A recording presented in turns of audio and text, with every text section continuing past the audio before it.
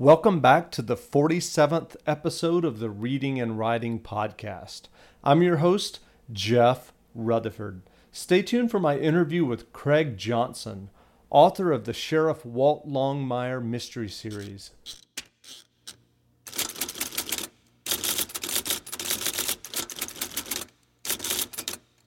Well, this is Jeffrey Deaver, author of, most recently, The Burning Wire, and soon to be author of the next continuation James Bond novel. I spend a lot of time writing, a lot of time researching my books, but when I'm not doing that, I love listening to the Reading and Writing Podcast, which you can hear at readingandwritingpodcast.com. So, welcome back to the Reading and Writing Podcast. Today, my guest is Craig Johnson, author of the Sheriff Walt Longmire Mystery Series.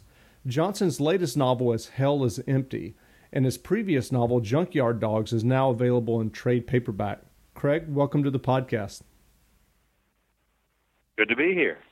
Great. Well, as I mentioned, you write the Sheriff Walt Longmire Mystery Series. In the books, Longmire is a Wyoming sheriff. Can you talk about your latest book, Hell is Empty?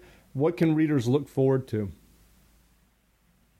Well, this one's a little bit different than any of the books that I've done before like that. I mean, that's one of the nice things about, being with a literary press like Viking Penguin is they give me a lot of freedom, to write, whatever type of book I want to write. Generally, the contracts say that it must be a mystery and have Walt Longmire in it. And so anytime you get a one-sentence contract, it leaves you with a lot of creative freedom. And this one happens to be a little bit different than the others in the sense that it's a little bit more of a thriller piece like that, but, with some turns and some twists. The title itself, Hell is Empty, actually comes from The Tempest, like Shakespeare's The Tempest, and there's a line that Prospero has where he says that hell is empty and the devils are all here. Most of the books, come from generally a newspaper article that I've read, and this one is no different. There was an article about these private transfer corporations like that bring, prisoners from one prison to another, and they've got a pretty horrible escape rate, where a lot of people get away from them. And so I started thinking about it, and I thought that this, might be an idea that would work. Up in the Bighorn Mountains, there's a wilderness area, the Cloud Peak Wilderness Area, that's like about 189,000 acres, and so it's a very large open area at high altitude. And I thought if somebody was going to try and get away, that might be the kind of place where they might attempt it. So as usual, with the crime fiction, things don't work out, but my sheriff and his deputy, Basque deputy, Cesar Vittoria, like that, are in the mountains at the time that these characters escape. And my Sheriff Walt has to go after him. And I didn't really want the book to descend into being just another manhunt in the snow because I felt as though that type of book had already been done. And so the Basque deputy at that point in time is trying to make up, for his educational deficits of having a criminal justice degree. And so he gets kind of tired of my sheriff's continual literary illusions and decides that he's going to try and read as many books as he can to try and catch up. So he has everybody in the sheriff's department come up with 10 books that that he should have read in college but didn't. And so a lot of the characters have varied degrees of literacy like that. But the one dispatcher, Ruby, gives him a list of books. She's kind of a moral instructor, and so her list includes the Bible, the New Testament, the Pilgrim's Progress, and Dante's Inferno. And so anybody that's ever read Dante's Inferno knows that he has kind of a slog trying to get through it. And as the book opens, they're up in the mountains at one of the lodges, feeding the convicts lunch. And Walt looks over and sees that he's reading Dante's Inferno, and he says, "How's that going, Troop?" And he says, "Slow." And what happens, of course, like is, as I said, these things don't work out very well in crime fiction. And so as Walt's getting ready to leave with this pack on his back, Cesar Vittoria comes over to him and stuffs, the paperback version of Dante's Inferno into his pack and says, "I know you hate to be stuck anywhere, boss, without a book. Here, take this one with you." And what happens is the book actually starts becoming a kind of an allegory for Dante's Inferno. Walt's adventures into the Cloud Peak Wilderness Area become a lot like Dante. And it's not too many people know that, in the Rings of Hell and in Inferno, the further down you go, it doesn't actually become hotter. It actually becomes colder. There's ice and there's wind and there's snow. And so that allegory seemed to fit and make the book a little bit more literarily, interesting. Interesting. And I should note that there's an appendix at the back of the book with the reading list from the various characters that you mentioned. There is. The people that got the ARC version of the book, the advanced reader copy, complained that the lists, from the Asharoka County Sheriff's Department were not included in the book, and so I had to go back and put an appendix in that had all of that information on there. And have you read all the books in the list? I have read all the books in the list. It was actually kind of a challenge, because we would be going along, my wife and I, would make the lists up, and I would get to the end of the list, and I would be very proud of myself, and all of a sudden she would make the remark, "There's no Faulkner on there." And I was like, damn, I got to go back in again and start in and try and find who it is that would have a Faulkner in there. So a lot of times, there just were, different writers that I thought, had to be represented, in these lists of 10 like that. So I was pretty happy with the list that they came up with. I think you'd be a pretty well-read person. I think it'll do Cesar Bathory a world of good, to having read all of these books. Sure. Well, in 2008, your book, Another Man's Moccasins, received the Western Writers of America Spur Award for the best novel of the year. Do you feel that you're writing modern Westerns with the Longmire series? Yeah, I think I am. I mean, there's some genres that carry a lot of baggage with them, and the two genres that I work in where that might be the case would be mystery and Western. People have preconceived notions about what Westerns and what mysteries are going to be like, and so in some ways, a lot of people might think that that's rather limiting, but to be honest, I think it's also an advantage because what it becomes kind of a high context relationship that I have with the readers, because they are aware, that it is a Western, and they are aware that it is a mystery. And so my job at that point in time is to take those preconceived notions that they might have and kind of turn those on their ear a little bit, maybe do something a little bit different. Anytime that you've got that kind of high context relationship with the reader, that's an advantage, I think. And then once again, I really love Westerns and I really love mysteries. And so to try and do something that's contemporary and something that has something to say, about society and our culture as a whole is it's a bit of a challenge. And, we do happen to work in a time period, where simple whodunits might not be enough. It seems like, the mystery reader nowadays, tends to come, and the Western reader also, tend to come to the game with some expectations that they get from literary fiction, so that they want fully developed characters. They want an arc of storyline. They want history. They want humor. They want social commentary. They want all of these things, and they damn well want to know who did it by the time they get to the end of the book too. And so what that does is it kind of raises the bar up to a certain level, and and that's kind of what I'm writing to, and it makes it more enjoyable to write, I have to admit. Right.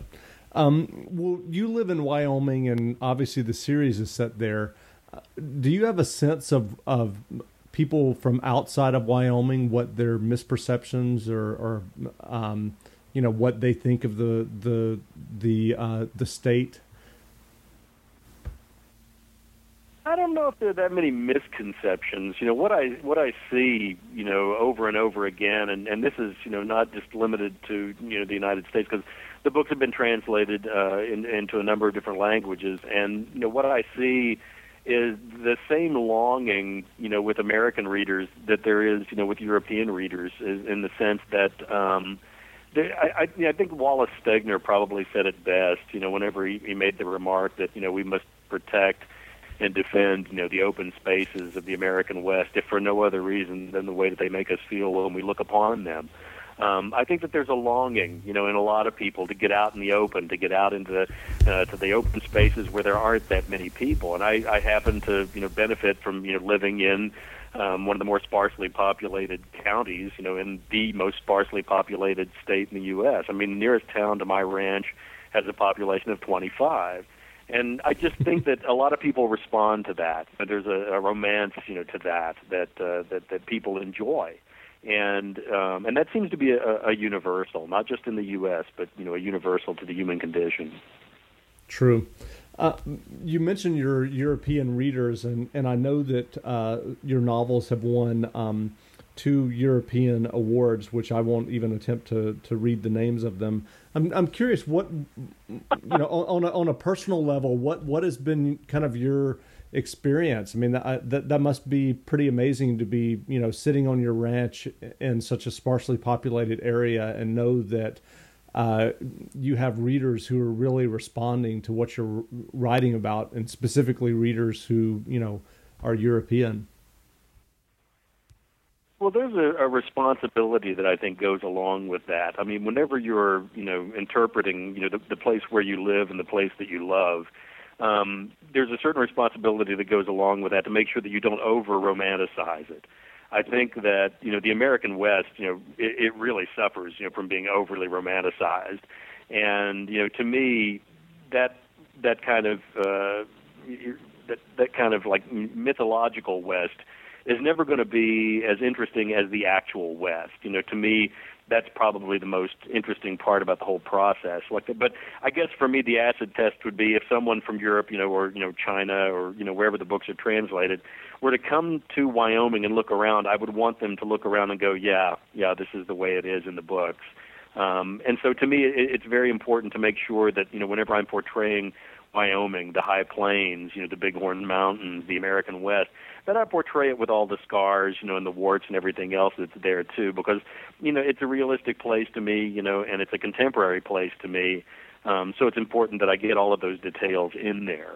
As far as, I also realize though that, whenever people pick up my books, they may be looking at the fact that there's a cowboy or an Indian on the cover of that book, and so I do trade in the romanticism of the American West. It's just my job to make sure that I do something a little bit different with it every chance that I get out.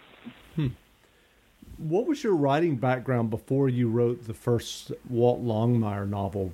Was that the first novel you had ever written? Yeah, Cold Dish was the first novel that I ever wrote. I think that my history and my situation isn't all that much different from an awful lot of people who want to write a novel. I built my ranch myself, pouring the concrete, stacking the logs, doing the fence, the corrals, barns, shops, everything. And I think what happened was basically I got to a certain point where I didn't have any excuses anymore. I'd finally gotten to that point where I thought, okay, I'd always wanted to write a novel. Well, there's no reason why you shouldn't write a novel now.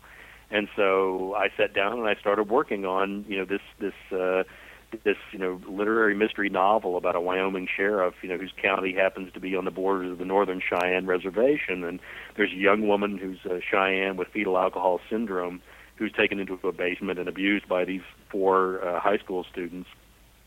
From the adjacent town, and these young men start turning up dead, shot one by one with a Sharps 45-70 Buffalo rifle, and this sheriff, he's kind of a sadder but wiser character. Like that, he's what I tend to refer to as a detective for the disenfranchised, because the attitude from a lot of people in the first novel is that these guys should have been killed off, but with Walt Longmire, there is no sliding scale of justice. There are rules, there are laws, there are courts, and we abide by those laws, or else, you have anarchy.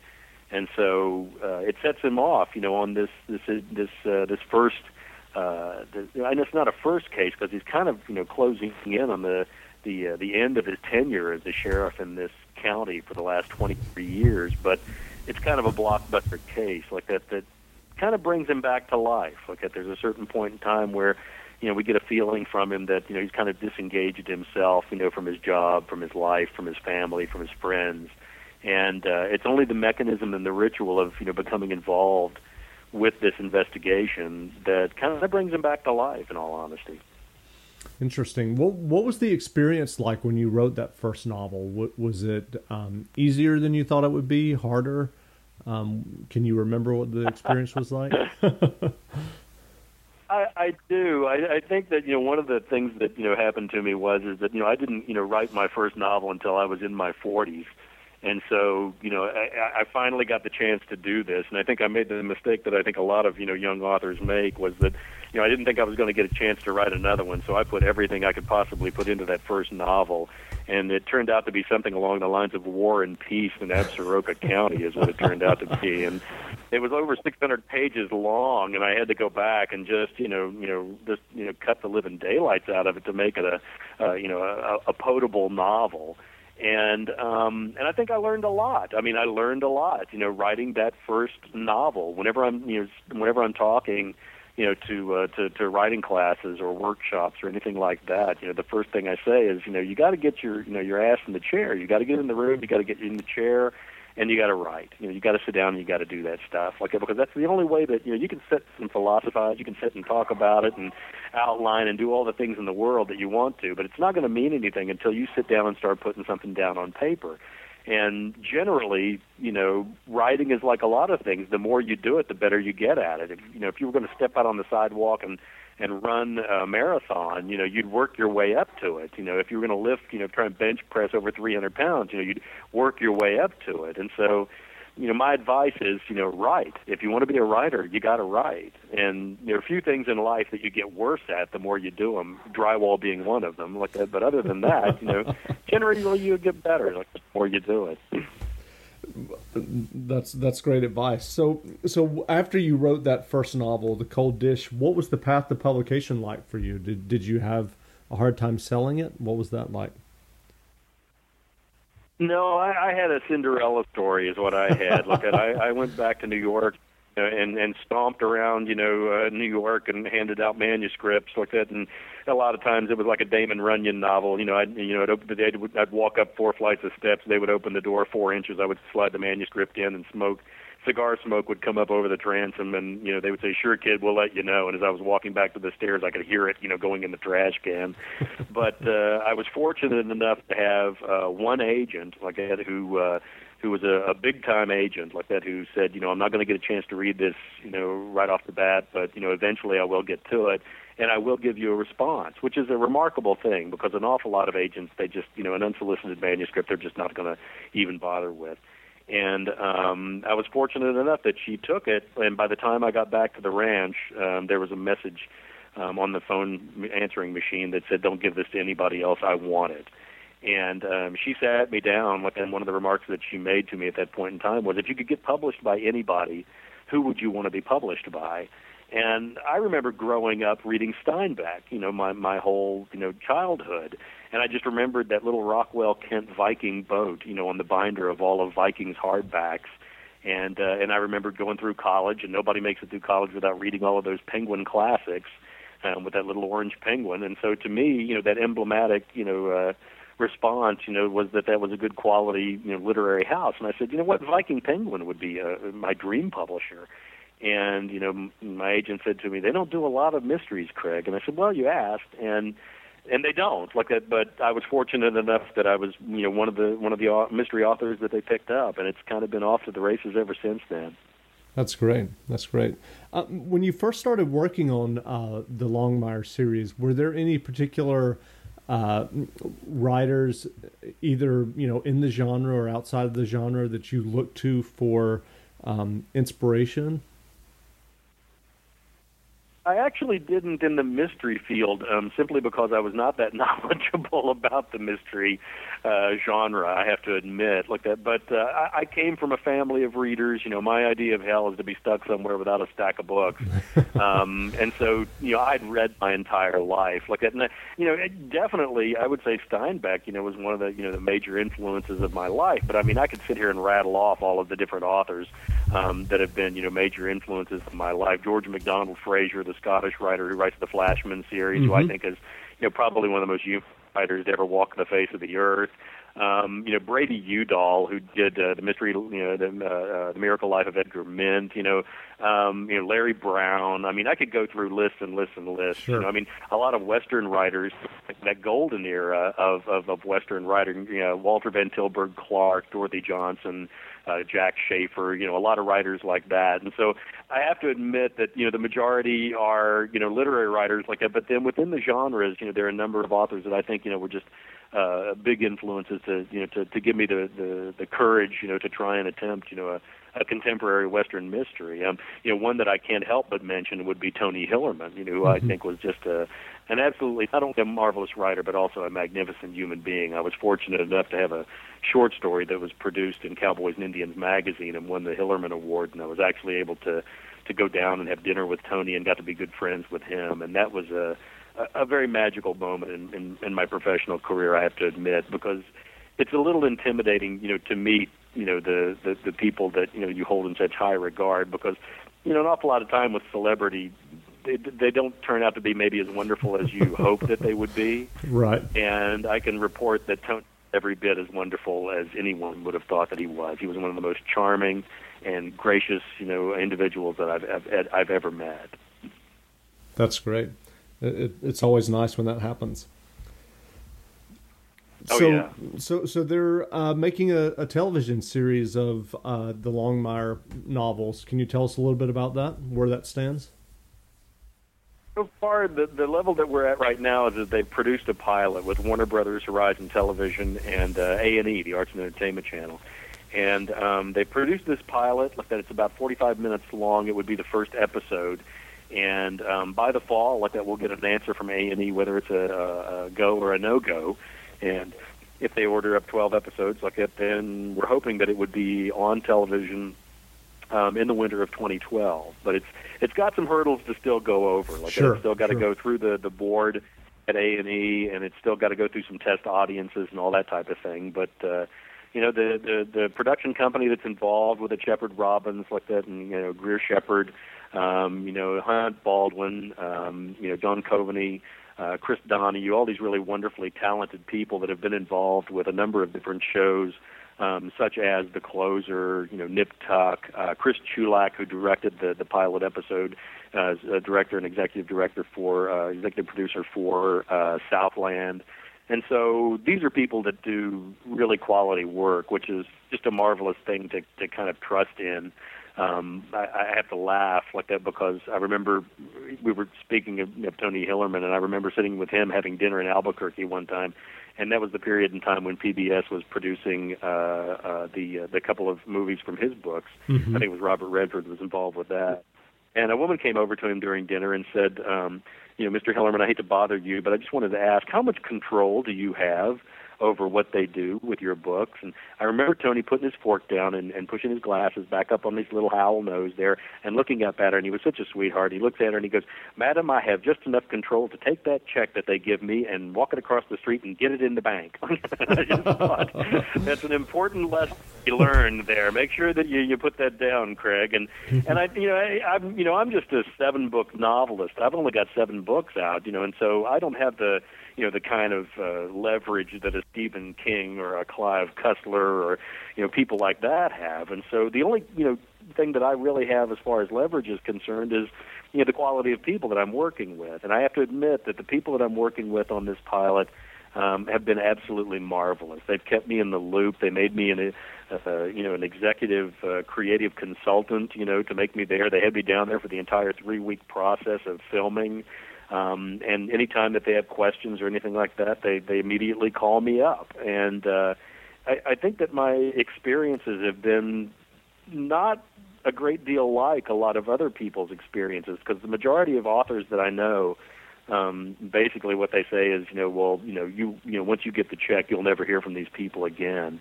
And my experiences have been actually just the opposite. I've been probably way too involved. If the process fails, it'll be my fault. Well, great. Well, again, we've been speaking with Craig Johnson. His latest novel in the Walt Longmire mystery series is Hell is Empty, which is available in bookstores now. Thanks a lot for taking the time to talk to us, Craig. My pleasure. I enjoyed it. Okay. And where can people find you online if they're interested? Probably my website probably is the best one, and that's www.craigallenjohnson.com. So it's CraigallenJohnson.com.